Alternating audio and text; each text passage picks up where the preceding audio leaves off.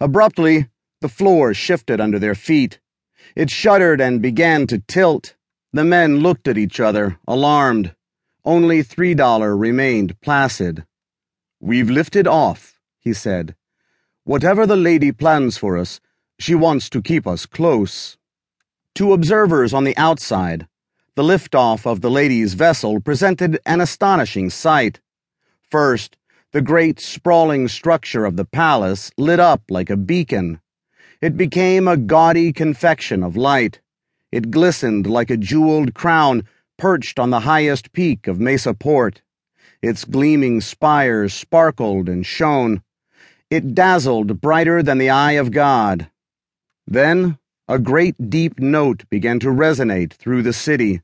It swelled and ebbed as a grand tide of sound, vibrating up through the rock itself. Now, the entire top section of the palace lit up in frosty beams of light. Glimmering in the night, the upper half of the palace detached from the framework of light that held it. It lifted off its golden cradle and rose gently into the sky above the city. The people poured out into the streets, gasping and shouting and pointing. Even the normally stolid dragons stopped to stare upward. Shouts of celebration and joy rose into the air, rising like the lady's bright vessel. The ship slid gracefully out over the desert and began gathering speed. It swung around in a great arc and pointed itself eastward. Then it began rising straight up into the night. Colonel Dvashti watched the lady leave without visible expression. He stood on the highest balcony of his tower at the opposite end of the city and watched as the pebble of light streaked away toward the stars.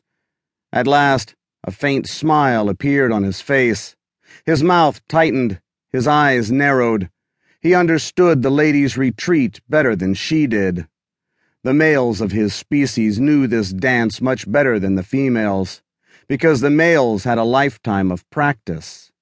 She danced away, thinking she danced in anger. Even she believed it. But in truth, her actions sent a much more tantalizing message.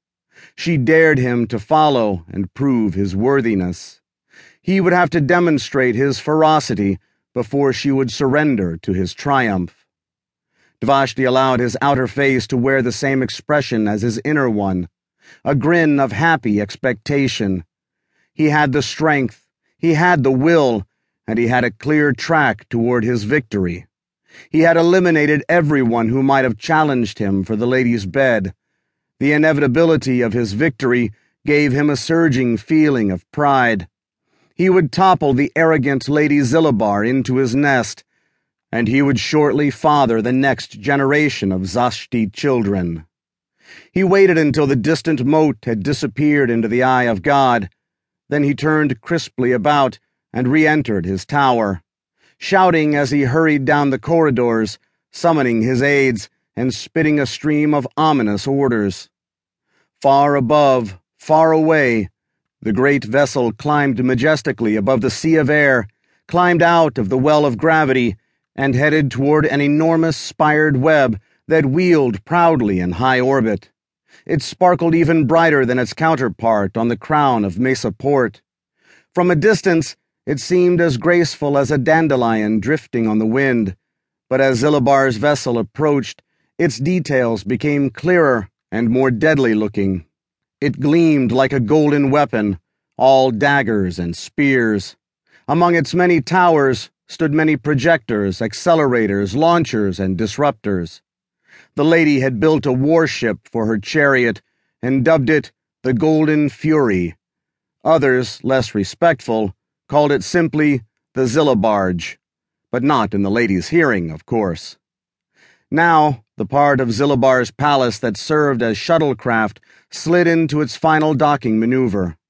It fitted itself gracefully into the center of the great turning web of light and power.